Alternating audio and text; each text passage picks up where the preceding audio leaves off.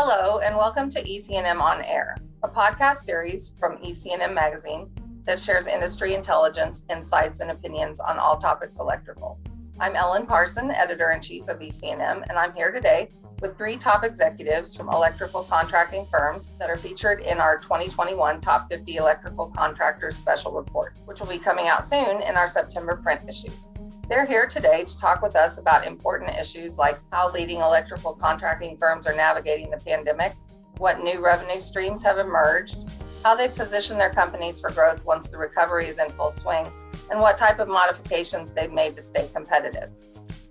EC&M On Air is one of the many new benefits available to our members-only portal, which offers exclusive member benefits and premium content that's hand-selected by our editorial team. If you're interested in finding out more, you can register on our website, ecmweb.com, in the drop-down menu under Premium Content. And if you're listening on a podcast app, please check our website for the links mentioned in this podcast. You can find it in the Premium Content area.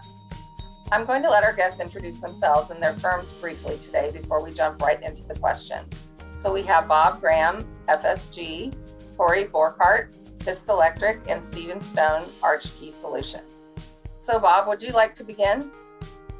Sure. Good morning, everyone. My name is Bob Graham, and I'm with FSG. I'm Chief Business Development Officer. I've been with FSG since basically the inception, 36 years. We're a little bit older than that. And although FSG is what we think is a dominant player in the electrical construction space, we're very diversified. We operate in other areas as well, but we're excited to be here today. Corey? Corey Borkart with Fisk Electric Company. We're based in Houston, Texas, with operations spanning from mainly in the southern United States, from Florida to California. And our primary space is infrastructure and heavy commercial and industrial markets. Stephen? Hey, good morning. Thanks, Ellen. Thanks, everybody. My name is Steve Stone. I'm Senior Vice President of Sales and Marketing for Archkey Solutions, and I'm also president of one of our construction companies, Sachs Electric, both based here in St. Louis, Missouri. Archkey Solutions is a national electrical and technologies contractor, and while we're made up of several specialty businesses, we have really four cornerstone companies: Sachs Electric, Parsons Electric, Sprigg Electric, and Mona. And while some may think that sounds and feels a little bit like a roll-up, we're truly one company, and we're built to really work together to solve problems for our clients. So happy to be here. Thanks. All right, great. Thank you. So now that we know a little bit more about our guests, let's get started. The first thing I'd like to talk about, first I wanted to make a clarification for our listeners. When we're talking about the Top 50 survey, the 2021 Top 50 survey and results, that is based on last year's numbers. So 2020, the full year of 2020 numbers is what we use for the 2021 results. So when we talk about the 2020 results, that would be based on 2019. So I didn't want to have any, confusion there.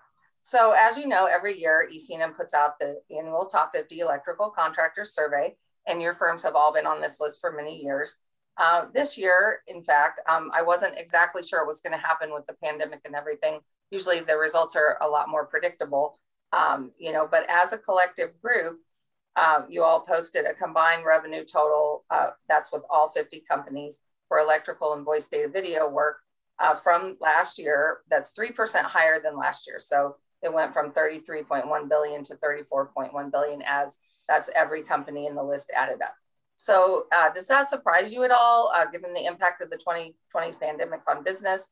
Why not? I admit, it kind of surprised me a little bit. So what do you all think of that? The fact that as a collective group, we are actually up for the 2020 numbers.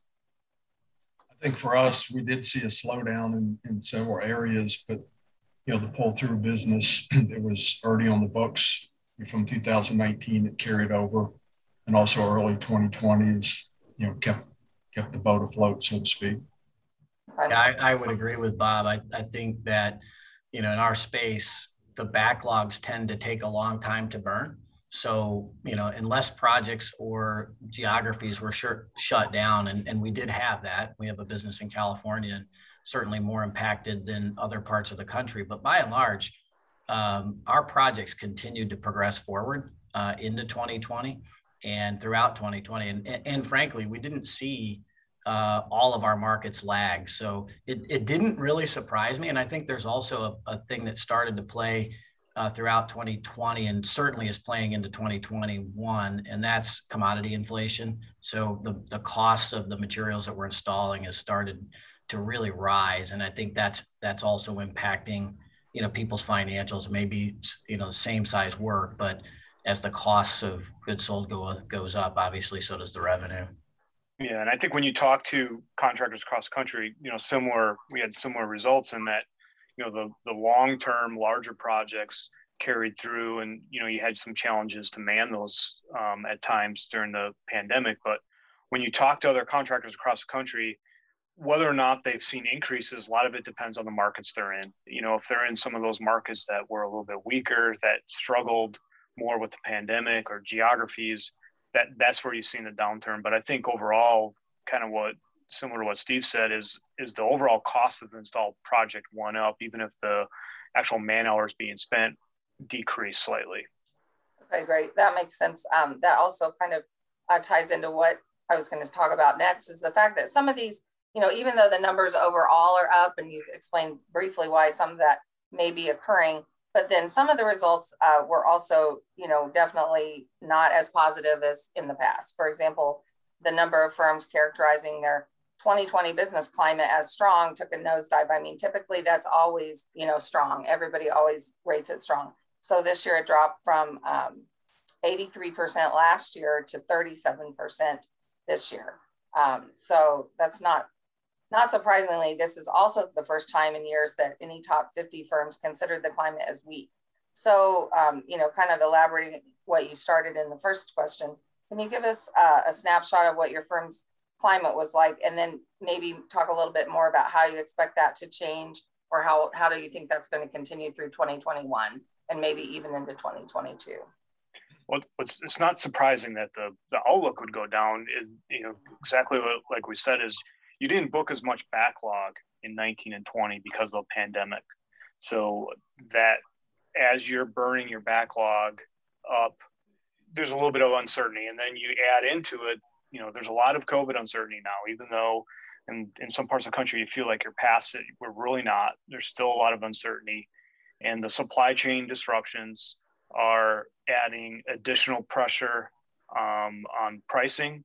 It's challenging for owners to navigate. It's challenging for EPCs to navigate and to try to secure projects without taking on the right risk level. So it's not surprising to see that. And I think the trend is going to continue through 2021. Interested to hear what the others have to say. But until we get past this daily discussion about COVID and what it's doing to our workforce and what it's doing to our supply chain, until we get past that, I think we're going to see a lot of uncertainty in the market.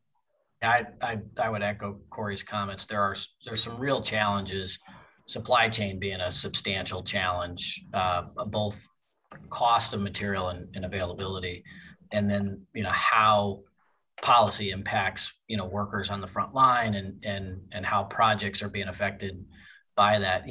Probably the thing we saw and maybe what shaped people's outlook more than anything was the amount of time it took for a project to go from in a pursuit phase to an award phase. So the customers extended the buying cycles substantially throughout 2020. And so, maybe it was trepidation on committing to a project. They weren't canceling the project, but while they had time, they kept buying the project and continuing to run the cycles of best and final. And that was hard because if you were really concerned about backlog, it put you in a position to potentially make bad decisions. We tended to be conservative. We were in an opportunistic position to be so. And I would say for our industry in general, if you don't have proactive business development, this really affected you, because if your model was really bidding projects as they come out and waiting for award, that buying cycle really extended.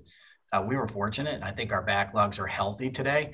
But it was really because of a proactive business development process, and trying to stave off the urgency to go after a project while the customer was really in a positive position to buy better. The key about stability within markets that Corey mentioned is what we've experienced. I mean, areas of the country like New York, we saw significant delays and challenges with the timelines on the project extending. Areas like Texas has been really almost literally unaffected. And I think FSG, like the other two gentlemen's organization, we have offices all over the U.S. and, it's really the stage with those relationships from business development side, how stable that operation is really contributed significantly to hanging on to the business. That what this pandemic has shown us is the additional difficulties of getting in new doors, because people they're not seeing visitors, and having that relationship base across a number of different companies has benefited larger companies. I think smaller companies, we're starting to see a lot of impact to those much more negatively because of that fact. As far as the markets specifically go, I don't think it was a surprise that this year our top markets stayed the same: mission critical and healthcare, and then some of the cooler markets were obviously hospitality and retail. So I was just interested in what strategic areas your firms were pursuing, and did you change those at all as a result of these challenges, or are you still working in the same areas you always worked in?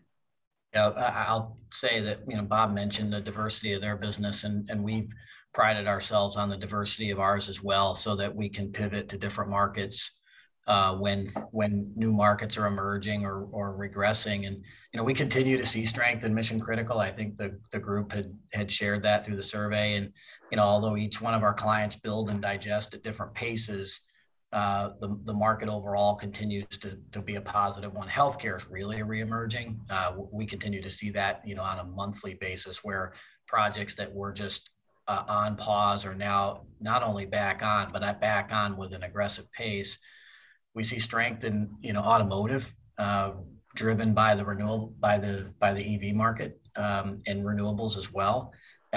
Strangely, we thought we were going to see a major drop off in commercial office based on the new norm for a lot of organizations. And we haven't seen it. We do continue to watch it. We kind of expect it, but we have some major commercial customers that continue to build, and they're building differently. And sometimes it's making the projects larger, but they're not downsizing with the idea that workers continue to work from home. I think, like us, I think they're seeing that there's cultural impacts when people are too far apart. And so there's a happy medium in there, but we expected to see a drop off. And one of our businesses in California is really a design build contractor for the commercial space. And so we worked hard to develop diversification plans, but they continue to stay strong. Wow. Okay. Yeah. The commercial market, if we could figure that out, and why the money continues to be spent and why the projects continue to go, we expected a major tail off on that, and we haven't seen it either, especially in the Texas markets. Very strong. We're seeing very strong project opportunities in the water, wastewater markets in the South. Airport infrastructure projects in the South, also big spends. And there's been some ups and downs in the large scale distribution center work, but again, I think there's a lot of opportunities there. The pandemic has really put a light on the need for that click, buy, deliver model that companies went to during the pandemic, and we're still seeing a lot of those projects in the heavily populated areas moving forward into next year and in the following year. So there's obviously a labor shortage in our industry. Everyone knows that.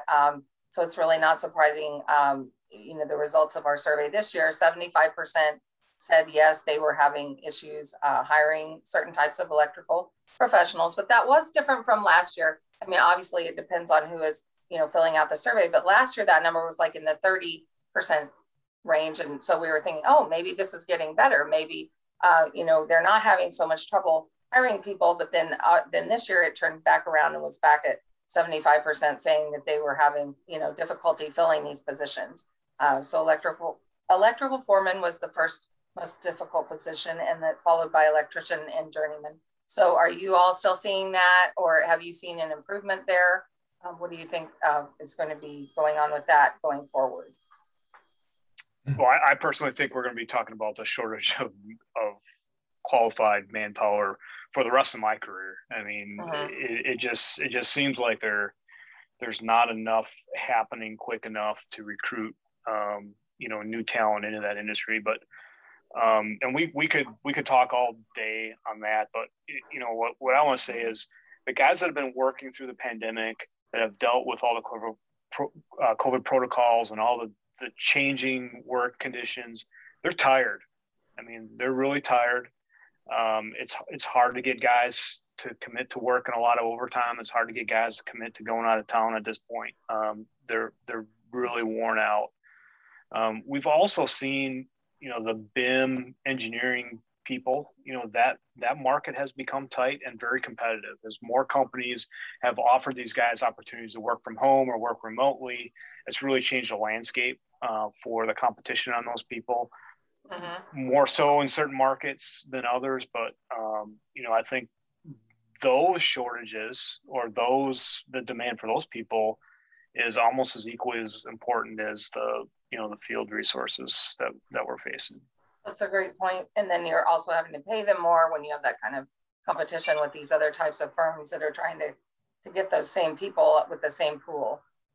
I'll echo Corey's comments. Those two spots in our organization are the two most hypercritical. I mean, I think, half the night that I'm sleeping, I'm thinking about where the work comes from to keep us healthy. And then I roll over, and the other half of the night, I worry about where are the, great people going to come from to help go build this work. And he's right. Engineering and design is constrained, but at the front line, that frontline leader for us is where we're successful or where we're not. And I think, whether you're union or whether you're non-union, we've done a good job at an industry of teaching the real critical skills for building something.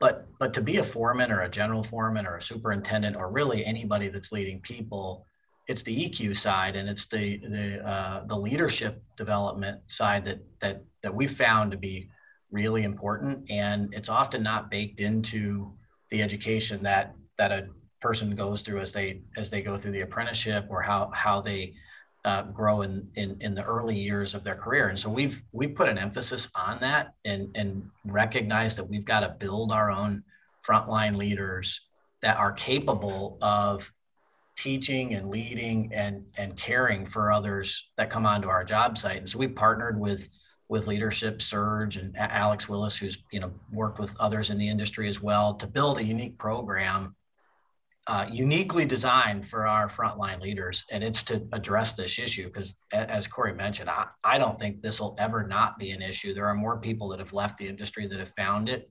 It's a hard industry to find. We don't get to students early enough before a guidance counselor tells them they should go to a 4-year college or a 4-year university. And we need to teach them that the skilled trades are a very viable place to start a career and then continue to build into that career. And you don't need to come out of school with hundreds of thousands of dollars worth of debt to have a great career. You can start in the craft and really end up progressing through to having that education if you choose that path. But either way, it's a career that is sustained for, into perpetuity. And it's just hard for students to know that it's even available to them. Right. It's definitely a good point. We've been aggressive into the training area and building craft institutes and culture around that as well, which just really echo the comments from Steve and Corey about internally working on the culture and marketing around what the expectations can be if these new people come and join the organization. How exciting the future can be. It really pays big dividends. So it definitely sounds like that's going to be something that we all just live with and have to figure out new ideas like you were all saying going forward. So you talked about this a little bit already. I think I know what you're probably going to say as far as what do you identify as the greatest short and long term impact on your firm as a result of the pandemic? You've all talked about the delays with material delivery and logistics. That was definitely called out by all of the respondents in the survey as their single biggest challenge to finishing jobs on time and within budget. And then they are also citing the material prices, which you also noted, especially on wire and cable, and then conduit, raceway, and wireway. So would you agree with all of that, or do you see any other factors that are having a big impact on you other than the delays with the material delivery? We've seen huge challenges, in fact, very big disappointments in the sustainable, energy upgrade market where some of these, the opportunity to save cost, which is everybody's looking for. And, larger companies, still have capital to deploy. And over the last several months, it's always a year-end budget item or whatever. We've had great opportunities to, really initiate, significant revenue opportunities only to not materialize because the material's not available. And this is specifically in the LED space. But it's a little bit surprising, with all of the diversity around the manufacturers, but it's real. And then when those projects get pushed out into a new fiscal period, like 2022 for them, it gives the customers an opportunity to re-procure, to rebid, to rethink about how the project is going to happen. So projects that we would be able to secure because of the relationship, not only is the revenue delayed, but also the opportunity to even close the project could be affected because of that.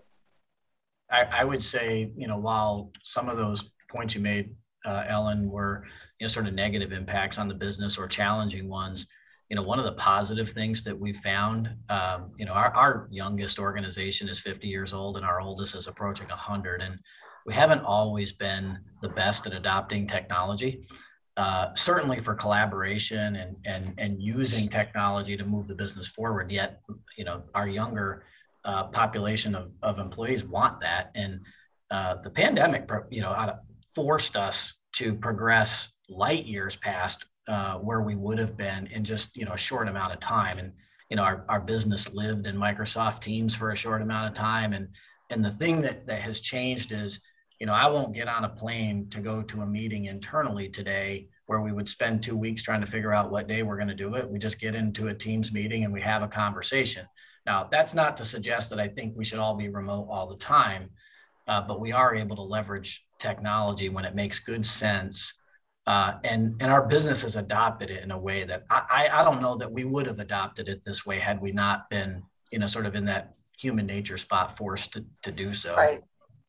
Fisk Electric was founded in 1913, and we like to brag about that. But when we talk about technology, sometimes I would say we're still in 1913. So, but the pandemic forced you to do it. And it wasn't just a portion. It wasn't just the office. It wasn't just, the estimators or the BIM guys. It was accounting staff. It was the warehouse staff. It was the guys in the field that were putting the material requisitions. It was how we deliver our payroll, and everything transformed itself. And for the most part, positively and overall cost savings to the organization by doing it. And I think we all had the technology, right? We all had the computer systems and the programs, and Teams was on everybody's computer, but it wasn't really utilized as a must-have tool like it is today.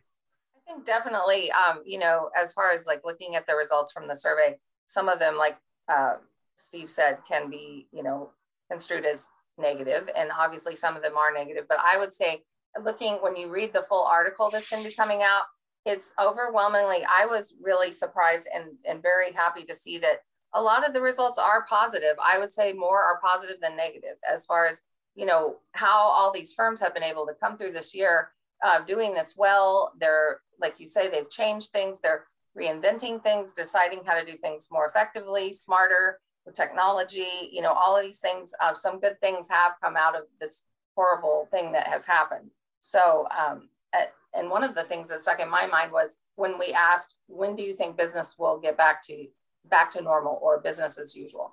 And I think 48% said it already is back to normal. It already is.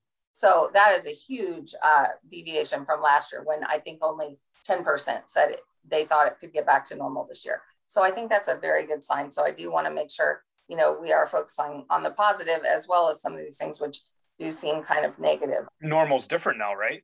Right. What is normal? What we consider normal is different. Exactly what Steve said is you don't jump on a plane as quickly to go meet with someone anymore. So it's easier to get back to normal when the normal is set to a different standard. Right. It's just, it's really interesting. And also, have you all changed with contracting? It's a little different. Like a lot of the top 40 design firms, they were allowing a lot of their workforce to still work from home, but I don't think, that's probably not as prevalent with the contracting industry, correct? As far as, are you letting, making permanent modifications to your business model as far as, from the pandemic? Yeah, we have more flexibility today than we had in the past for employees that need to, deal with a COVID protocol at home, or a child that has COVID, being able to work remote. But that culture that exists in the contracting world of, in-person interactions is real. And there's no way for the field staff to work from home. If they can't do the installation on site, they're not real productive at home for an extended period of time. So, we've changed our thought process on what work from home means and durations, and added some flexibility, but we haven't transitioned to permanent work from home situations anywhere. That makes sense. Yeah, that's true for us as well. I had a sort of an internal struggle with this. For something that Corey just mentioned, our field needed to be on the job site, and I didn't feel good about having people show up during an uncertain time and not be there alongside of them, wherever that meant. And so, we remobilized to our office as soon as we could. We've certainly been back well over a year. And the thing that I was really struggling with was, we do have a balance. So we've always had people working remotely. We don't have an office in every city we work in, and nor do we want to. So we've always had people working remotely. But what we found was, when everybody was scattered to the farthest corners of the business, there was never any accidental interaction. Teams was very purposeful. I needed to call you, and if you're available, I could talk to you, but I didn't run into you in the hallway. And some of the best things that have ever happened to this company happened when two people never planned on having a conversation, and they passed themselves in the hallway, and they were working on a problem, and they solved it. And this business is built on people. And when our culture isn't connected, and our people aren't connected, and they don't feel like they're part of something, then we're just trucks and tools and buildings. And I just don't know that people identify with that. And so we worked hard to try to protect that culture where our people were back together safely. And we've found that we can definitely do it safe. Now we make decisions just the same way Corey outlined, where we're flexible and we're certainly very understanding of the needs that people have in a new world. But we try to get people together as much as possible. That's such a great point. We've experienced that as well with journalism and with ideas and just everything. It's every industry, coming up with things when you're together and accidentally. So that's such a great point to make. So the next thing, it may be a little premature to talk about this because I don't think anyone knows exactly what's going to happen with this. But do you have any thoughts on the announcement, at least, about the new federal vaccine mandate?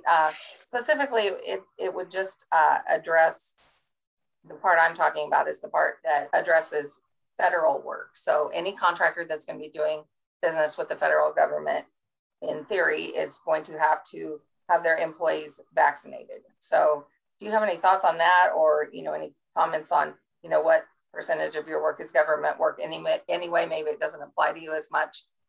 I think we all were scratching our heads and looking at each other after the announcements were being made, because it was such broad strokes. We really can't tell what it really means and how it's going to plan out. And I know NECA and IBEW have been having discussions and roundtables, and we're trying to prepare ourselves. And there's obviously a lot of challenges with the collective bargaining employees and mandating these things, and it's going to take some time to work through that. But in some aspects, it's not surprising in that we already have customers that require vaccination. And we've been dealing with this since the vaccine has become really available to everyone. A lot of our healthcare clients, most of our healthcare clients, I see more often than not, our healthcare clients require everyone to be vaccinated to come on site, including management staff and visitors and delivery truck drivers and all those type of people. Okay. And I think that is probably from a contractor's perspective, at least from a collective bargaining contractor's perspective, having our customers put those mandates in place is easier than us trying to mandate it. Definitely. We've looked, state by state, been evaluating this, the states we work in, of, what it means from a legal standpoint to make these requirements happen. But we feel good about the percentage of our workforce that is vaccinated, that have taken the initiative. The percentage of the population that is not vaccinated today is going to be a challenge for us, depending on how this legislation works, or if it becomes legislation or not, how that works. But I do think that the larger organizations have already started to adapt and put things in place to make this just another transition. I mean, we've already overcome so many things in the last 18 months or 2 years with this. I don't think that this is going to be harder than anything we've been through to date. So what about any other challenges in the last year that, you wanted to bring up, not related to the pandemic, that you see as, possibly being something that we'll need to address this year and into next year, probably maybe in addition to the material prices and the delays, because we've talked on that quite a bit already? I think we've talked about it a little bit, Ellen, but it's people, and it's taking care of people, taking care of the people that are in the business today, and then also, making it an industry that's available to a lot more people. I think if you look at the demographics of our industry, for instance, that needs to change. And I think companies, the 3 companies on this call, all probably are working on it. I know what we're doing, and I think it's important for companies like ours to take a proactive approach in every one of these communities, to find schools, to find the disadvantaged communities in the cities, to help people find this industry, because it is worthwhile. It's important, and there are lots of people in all of our communities that would greatly benefit from being in this industry, but have no idea how to get into it. And so I think, that's going to be something that our industry has to work together on, not as competitors, but as partners in an industry to help change, because we don't look like our industry is not representative of society. And I think that's important. If we're going to change just even the sheer headcount required to do all of the construction that's needed, we have to help other people find the industry. And I think it's going to be an important work that we all take on together. Yeah, Steve, and it's not a union, non-union thing. It's time for us all to get together as contractors. It's not electrical contractors. It's construction. It's drywall. It's plumbers. It's HVAC. It's sprinklers. Kids don't find the trades until they've already washed out of 2 years of expensive college. And that's a disservice to young people coming out of high school. So it's time for us to get serious about how we're going to market ourselves and how we're going to brand ourselves as construction trades, and work together to infiltrate the schools and the recruiting process in a much more proactive way than we have. And I agree with Steve. We're all doing things, and we're recruiting from different organizations and groups, but there's so many underserved resources that we could collectively get to and move the needle with. But it's really going to take some coordination and some I just don't feel like it's been serious enough of an issue for the collective group to really get behind this initiative.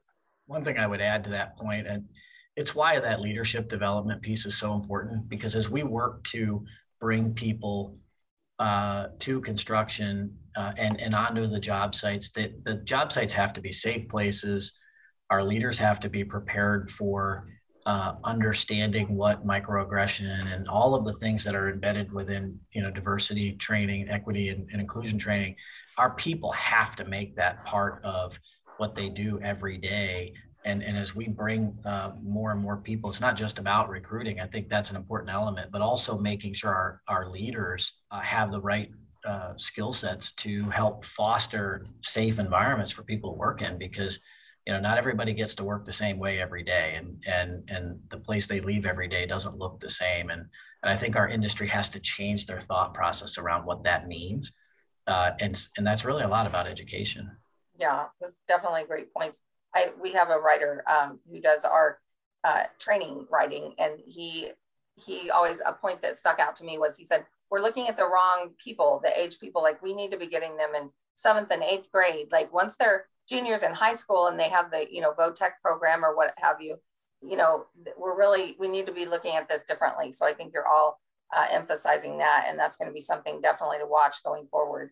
Kind of wrapping up, a couple of questions at the end. I wanted to talk about the infrastructure plan or bill, as far as if anyone has any thoughts on how they think that will pan out. And that probably also ties into the other thing that I was wanting to see if you had anything, any predictions or words of wisdom on the next big things we all need to be watching this year and next year. So some of those might be tied to if and when that bill actually would happen. Things like electric vehicles and some of the things that are going to be in that plan are probably, going to impact how business, goes forward. I mean, for us, we're talking about EV charging Okay. and deployment. I mean, it almost seems 2 to 3 new calls and new opportunities a week of organizations from hospitality to retail to commercial and REITs, how to deploy that. It's a tsunami that's coming. Right. And I think that's a new area for a lot of organizations, but it's going to be at least according to our footprint, our service emphasis and some diversity, that's going to be a key area. And I would think that infrastructure bill would have to address that to some extent. They're not going to sell the EVs unless they have that infrastructure. So exactly. I think that's going to be huge. And it's going to be massive when, they're talking about building this infrastructure. Okay, well, what's that going to look like as far as, when they were thinking about putting gas stations on every corner? Well, how is it going to look like with these charging stations, and how long is it going to take, and how is this going to be prioritized? And there's just so many questions with that. And, we as an industry, it's a challenge, but it's also an opportunity of whoever does this well is going to, stand out as far as that goes. So it's definitely a great point. Yeah, we're watching that infrastructure bill very carefully. I mean, there's a lot, EV is part of it, but there's water, there's mass transit, there's electrical distribution, there's roads, bridges. There's so much good stuff that could come out of that. We're watching it closely to make sure that what's being earmarked are actual projects. I mean, that's what our concern is, that the money actually gets allocated to things that are going to be built, and they're going to be built timely, so that the impacts of the bill get into the economy quickly. Our fear would be that the pork in the bills get to the point where there's not enough money actually being spent on construction, and that's kind of the concern. Now, it's taken longer than we had anticipated. We were hoping that the infrastructure bill would have passed already, but we do feel like it will happen in some form this year. Right. Okay. Well, it looks like we're about out of time. I want to thank you all. You've had such great insight and some, really interesting things that, a lot of people probably don't think about initially when it comes to, how your companies have not only gotten through this period of time, but, are thriving and looking to the future and not letting those kind of obstacles stop you. So I want to thank you so much to this group of executives for sharing their insight, industry knowledge, and experiences with us today. In closing, I'd also like to thank Associate Editor Ellie Coggins for editing and putting these podcasts together, making this valuable information available to all of our readers. For more information, visit our website at ecmweb.com. This podcast is produced by EC&M Magazine, part of the portfolio of Endeavor Business Media Publications. Well, I think that's it for now. I'm Ellen Parsons, signing off of EC&M On Air. Please let me know if you have any podcast topics you'd like to listen to in the future.